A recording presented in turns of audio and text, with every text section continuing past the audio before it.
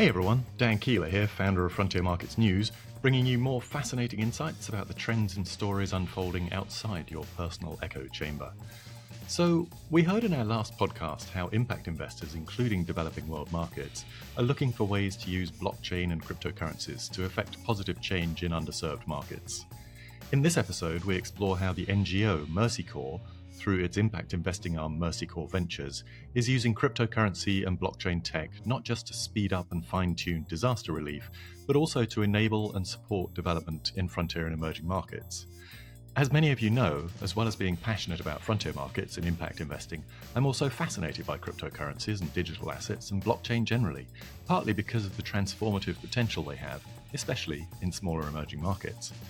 So you can imagine how excited I am to be joined by Ken Koo, the FinTech and Innovation Lead at Mercy Corps Ventures, so we can talk about the projects the nonprofit's working on, the lessons they're learning about the power of blockchain-based and decentralized technologies, and how crypto might already be upending the delivery of essential relief in response to, or even in anticipation of, disasters. So Ken, it's great to have you in the podcast. Thank you for joining me. Thanks for having me. We're going to be talking about Web3 today, which is a topic that there are many different definitions for this, and a lot of people are not entirely clear on what it means. So if we could just kick off by hearing a little about how Mercy Corps got into doing work in Web3 and what you view Web3 as. Like, what is your definition of Web3? Sure. So I'm part of Mercy Corps Ventures, which is the impact investment arm of Mercy Corps, the international NGO. And quite a few years ago, we saw that there's an opportunity, let's say the valley of death for capital for entrepreneurs who are trying to work in emerging markets and do something impactful, but they weren't attracting venture funding, venture capital. And so that's the genesis behind why Mercy Corps Ventures was founded. As we've evolved around that, we'd started with fintech, and now we're doing a lot more on the climate side as well.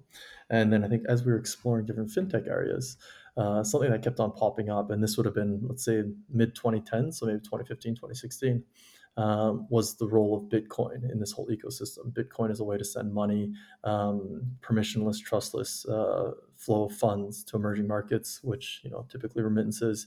You're looking at global average remittance fees around 6%, and obviously it's going to be even higher for smaller transactions.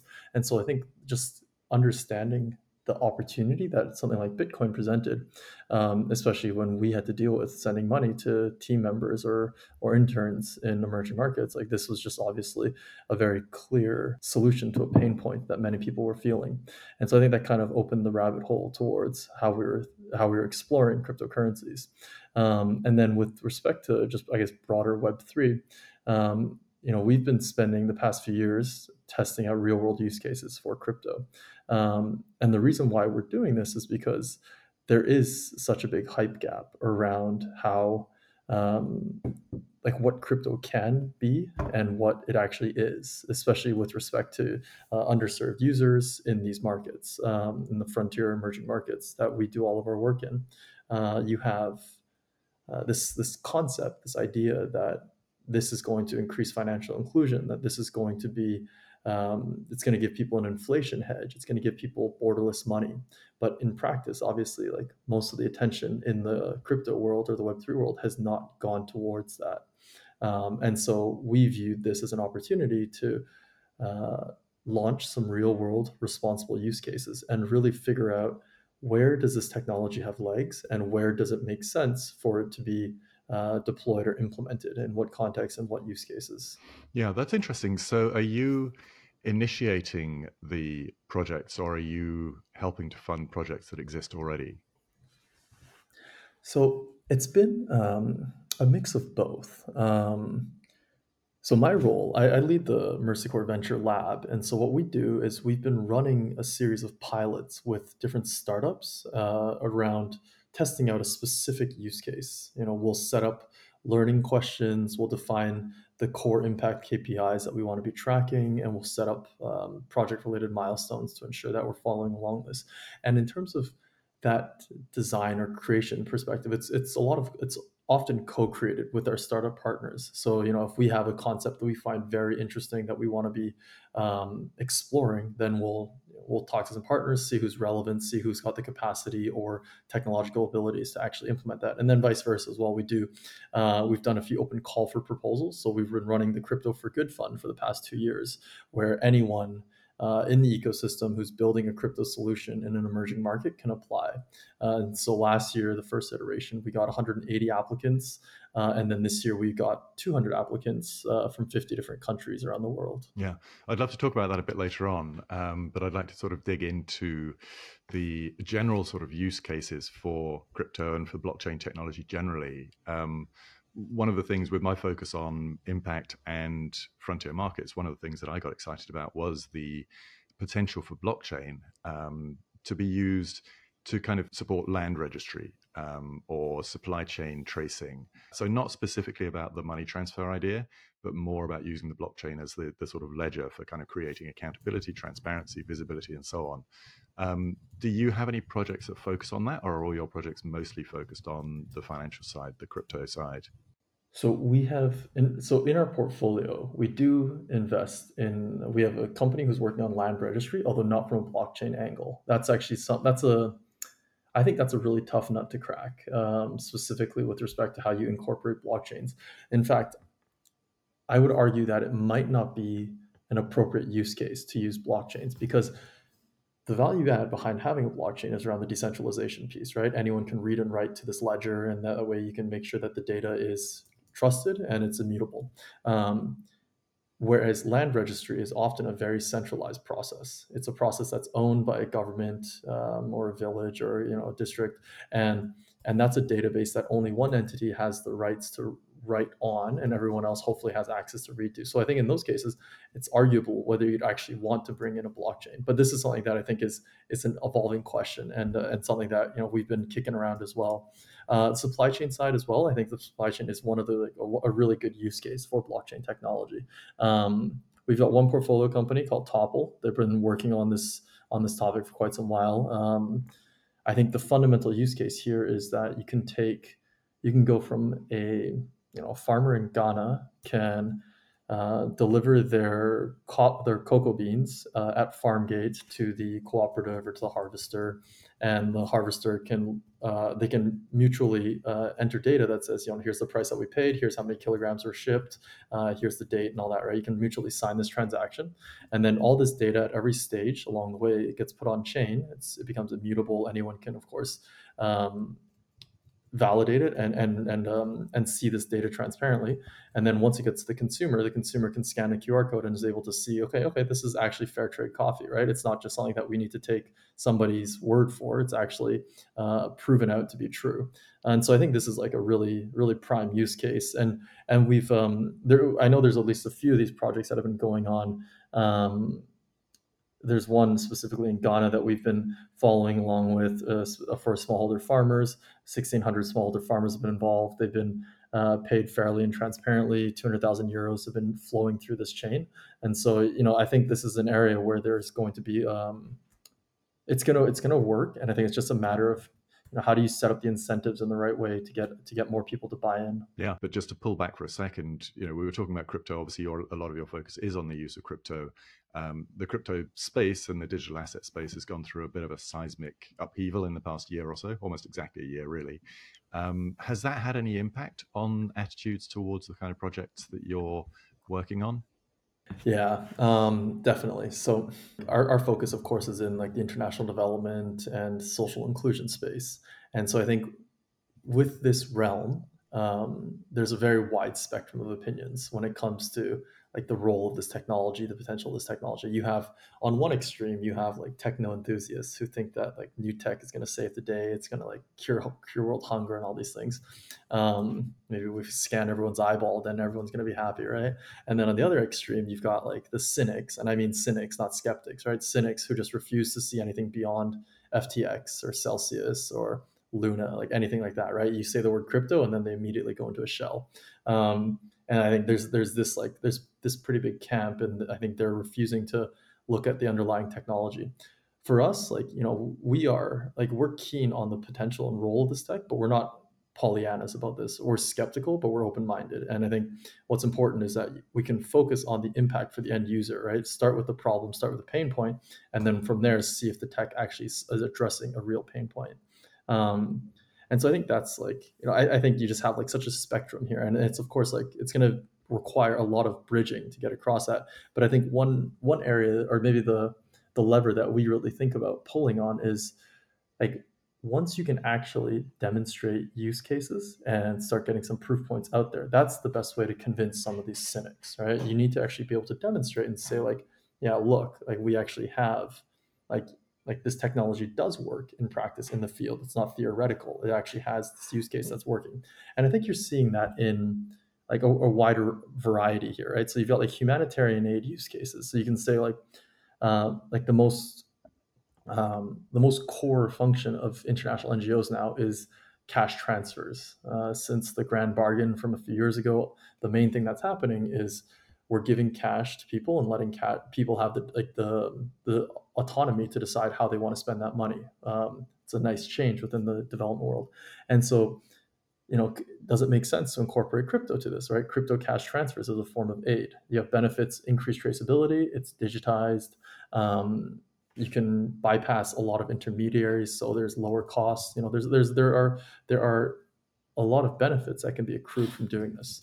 I think this use case is picking up steam, right? The UNHCR deployed a solution in Ukraine just a few months ago, targeting people on the move from the war in Ukraine. Other NGOs like CARE, Give Directly, Hope for Haiti, Oxfam, they're all moving into this space. They're all doing things along these lines. So I think you're starting to see some traction with this use case. And like from our experience, the key is really about finding a local country team that's willing to take a chance on new technologies. Right? These organizations, they're not monolithic. They do have individual champions at every country office, and these people they're the decision makers. They're difference makers in determining viability. So I think that's like one really clear use case. Yeah, that's really interesting. We definitely saw that in real time when Russia invaded Ukraine. And within a week, I think millions of dollars worth of crypto had been donated direct to the Ukrainian government to help them buy protective equipment. I think by the end of that first week, they'd already started buying flak jackets and so on.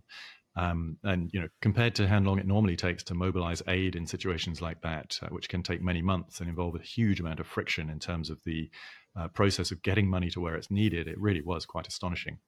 Yeah, I think the potential of crypto for crowdfunding is, of course, like very prominent because, um, well, especially then, right? You had people with a lot of surplus earnings from their crypto trading and their early investments, um, and then it was just such a low friction way to send money. You just put your public key out there, and then people can just put money into a wallet address. It becomes a very low friction, a few barriers to actually making this Yeah. happen.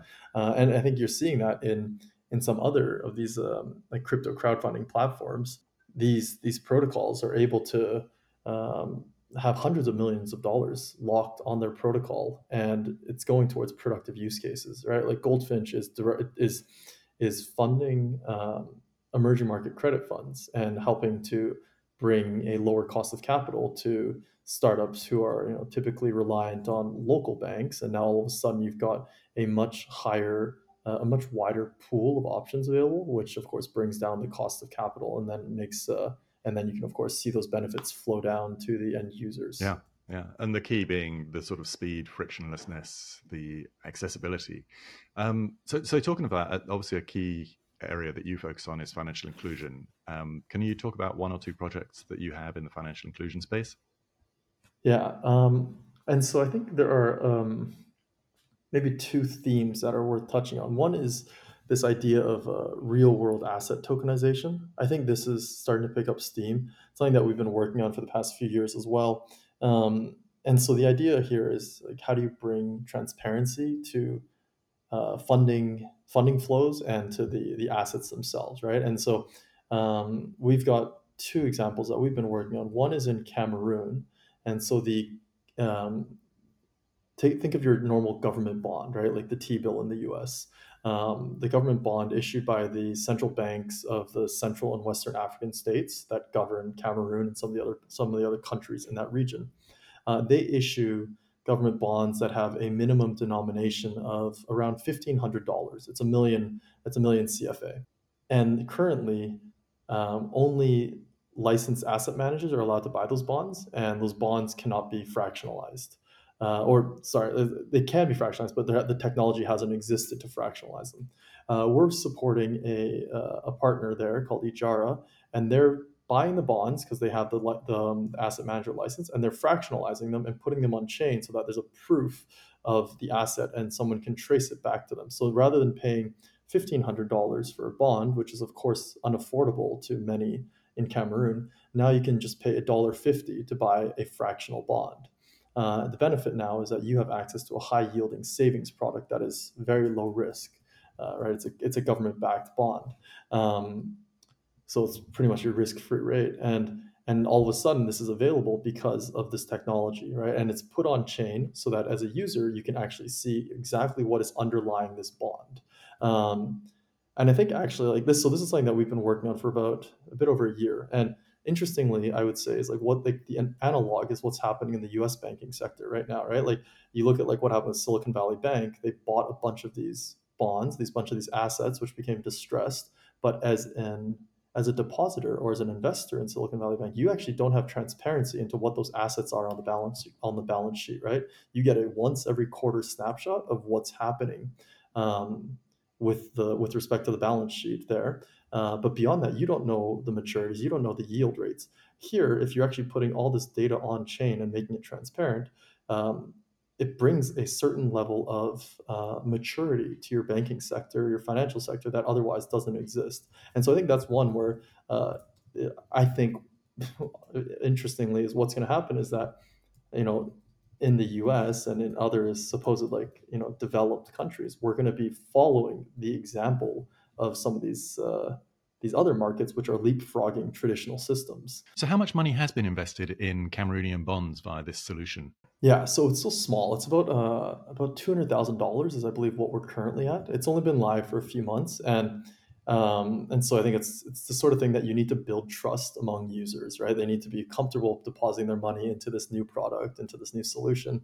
Um, but I think the feedback that we've gotten from a lot of the users is that they've never had access to this before, right? Like historically, you're putting any excess savings that you have, you either keep it in cash under the mattress, or you might put it into like a community savings pool, like one of those Roscas. But with those, you have no transparency. If somebody dips with your money, like you have no way to get back. And so now you're introducing a product that has transparency, more certainty, better returns, and it's digitized, and so you're bringing a lot of benefits towards people who've otherwise been shut out from some of these more advanced products. And what is the interface? How are people actually using this? It's through a mobile app. So the mobile app is run by Ijara, the company that we're working with on this, and so they've got their own users. But as a user, you can connect your bank account or your mobile money account to the mobile app, and then use that as a way to ramp into buying these products. And the way that it's presented to the user is it's just presented as a savings product, right? It's a savings product that says you're buying a fractional share of this government bond. Um, and and this is probably something that we can talk about later as well, but just around the whole idea of like the DeFi mullet, right? The DeFi or the refi mullet or Web 2.5, whatever you want to be calling this. It's you don't like as a user, you don't need to know all the technical jargon that's happening behind the scenes, right? You just need to know that it's secure and that it's working. And so I think in this case, it's a good example of where it's like, you're getting access to a savings product, and in terms of like the actual mechanics of that savings product, like you don't need to know the technical, um, like I guess all the technical jargon that's happening behind the Right. scenes. I mean, that's the same with TradFi, right? If I make a money transfer on my Exactly. phone, I don't really need to know where that money's going and how it's getting from one bank account to another. I just need to know that it ends up in the right place. Exactly, right? We don't need to know like what are the APIs or the SDKs that are embedded in this app. We know that we have some implicit faith in that, and I think that's where Web3, DeFi, all that stuff needs to get to at some point, right? Where people can have faith in the institutions that run on. Well, that's where the FTX type situation causes problems, because people are like, well, I get the idea, I get the concept, I see you've got the technology, but if the institutions backing it are not reliable, then this money could disappear just as easily as the money under my mattress. And that's why it's such a shame, because it just tarnishes all the good work that so many people are doing, and then Yeah, that guilt by association that happens. It's really unfortunate. we could do a whole other podcast on that. The impact of that. But so you're working in a space where there is enthusiasm, there are new ideas, and you're actually deploying the technology to create real world impact. You mentioned there was one other example, a financial inclusion type example. Yeah, I'll move to another theme, but we've been working on something for insurance access for smallholder farmers.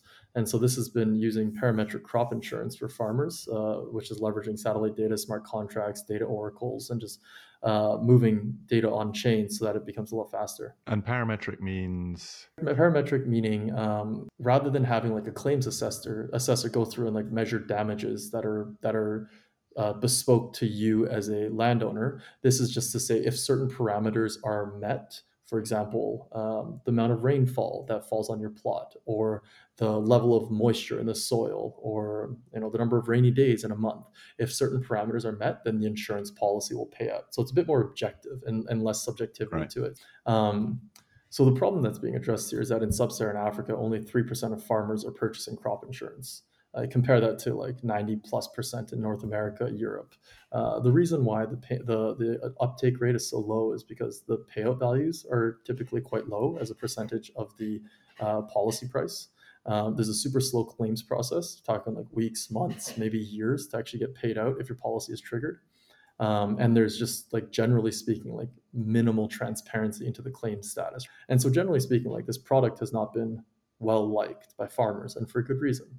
And so we last year we funded the first at-scale pilot of smart contract-enabled parametric crop insurance. This reached over 20,000 farmers in Kenya. It was a combination of rainfall satellite data, smart contracts, data oracle, integrated into M-Pesa, and then just automating the entire insurance monitoring and payout process. It resulted in 97% reduction in payout times. So going from like 2 months, a month and a half, down to less than a day. And in fact, this is something that you could very easily automate like once everyone feels comfortable in the process. We increased the coverage amount by 27% because now you can automate a lot of the roles out, right? So rather than having someone checking this and that, you can move that money towards actually increasing the attractiveness of the premiums or of the policies towards the farmers. And then over half the farmers reported having higher trust in insurance because of the transparency that came with having all this data on chain. So there was an SMS hotline where you could dial in a code and it would say, here's the status of your policy, right? It has not been activated, or you're supposed to get paid out today, or you don't qualify for a payment. So you could easily just query that. And of the queries that we received, over 70% were from women. And the reason, like from some qualitative interviews that we were doing, the reason was that women really appreciated this product because rather than going and having a potential conflict with your insurance salesperson to say, what's the status of my policy, this is a conflict-free way of getting that information, right? It's just you and your phone, right? You just type in a code and you can see what's the status of it. And so just having that transparency and having it in a digital manner really increases trust and people's comfort with this product. Yeah.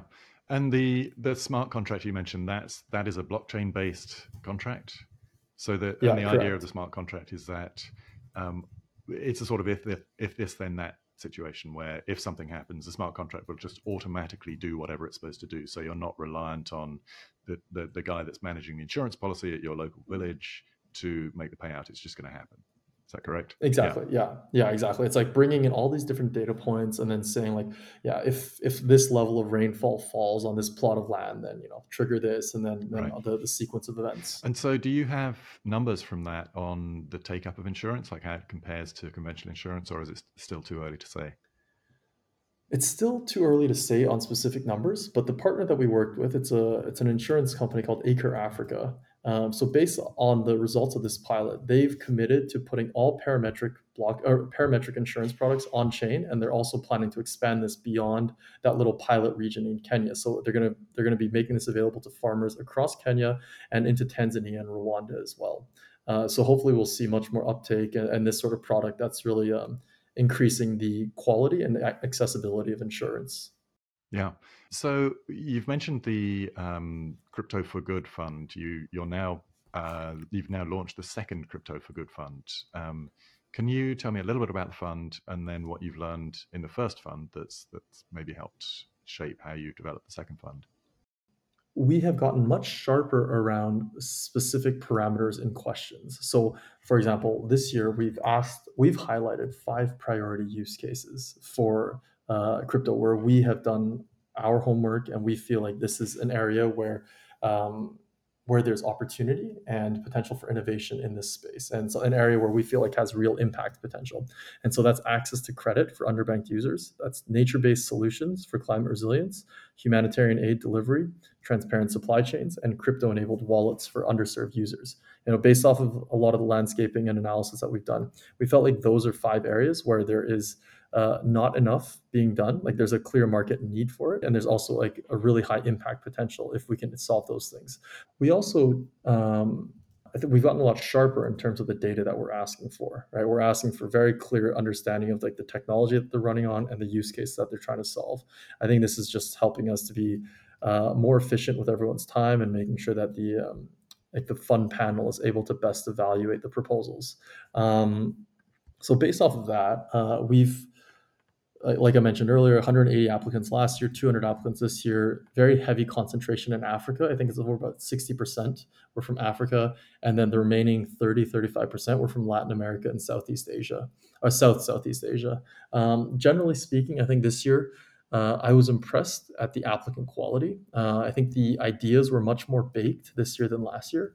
The use cases were much more impactful as well. And I think, I mean, if I were to hypothesize, it might be that the bear market has washed away some of the riffraff, and it's left behind some of the more serious builders. Um, but that said, our bar as an organization, I think, has also gotten higher. Given this is the second time around, I think it takes more for us to say, like, oh, that's like a really interesting use case. I hadn't thought about that before. Um, What are I some think of the use cases that stood out to you as perhaps either surprising, innovative, creative? So we haven't finalized the selection yet. We're still working through some of them. There's a use case that we're quite keen on, which is actually in the humanitarian aid side. The premise of it, it's anticipatory cash transfers. And so if you think about any climate disaster, so for like an example is like in Mozambique, there's always cyclones, right? There's a cyclone season that's happening. And so what you could potentially do in these instances is that you could set up a pool of funds, and once you have the advanced data analytics, the AI that actually tells you, okay, this it looks like a storm or a cyclone is imminent, you can trigger the payment, a pre disaster payment to users, so that they can receive the cash before disaster strikes, and they can actually use that money to shore up their household, to buy supplies, to move livestock, things like that. Like by doing anticipatory cash transfers, you are able to improve livelihoods and get a much higher ROI from the amount of money that's being spent and used from a humanitarian aid program. Of course, as we know, most humanitarian aid programs are post fact, right? Once something does happen, conflict, climate disaster, that's when you're actually going into this. But if you do this beforehand, combining smart contracts, combining AI, you're able to dramatically increase people's outcomes. And I think what you would want to be doing here, like the technologies that are involved, you have a mobile wallet that's able to accept different currencies, fiat cash, digital currency, mobile money, whatever it is. You have advanced data analytics that can forecast climate disasters. You have smart contracts that can automatically trigger the deployment of funds. You have programmatic digital currencies that can be programmed based off these smart contracts and sent as needed on different rails. By doing this, you're enabling a much better response and a much more efficient response. And so this is an area.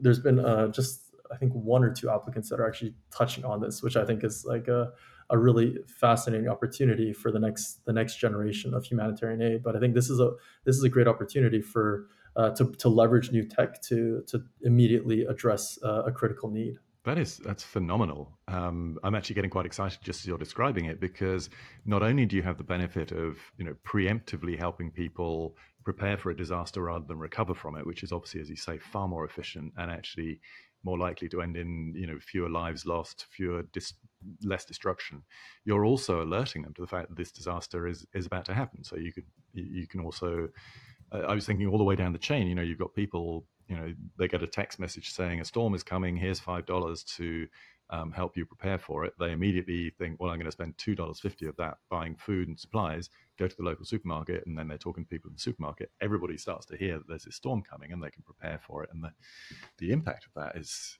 I get chills thinking about it. Yeah, exactly, right? Like if you take it as like almost, it's like a UBI product, like a universal basic income product that's focused on climate disasters. And um and like what you were mentioning earlier, right? Like how much fundraising went into like the Ukraine crisis. Like what if you actually just had like a decentralized pool of capital that was available for any climate disaster? And then like as the modeling is able to forecast something, then hopefully you have enough of the right people with those digital wallets, which of course there's a recruitment and onboarding process that needs to happen, but then you can immediately just send those, like trigger the fund disbursement to those populations. Yeah. I think you're able to, it would just make things a lot more efficient. Yeah. I can imagine the skeptics will have a field day with that, though. I mean, the number of things they could point out as potential problems, but the underlying concept, if that gains traction, that will be really, really interesting. For sure.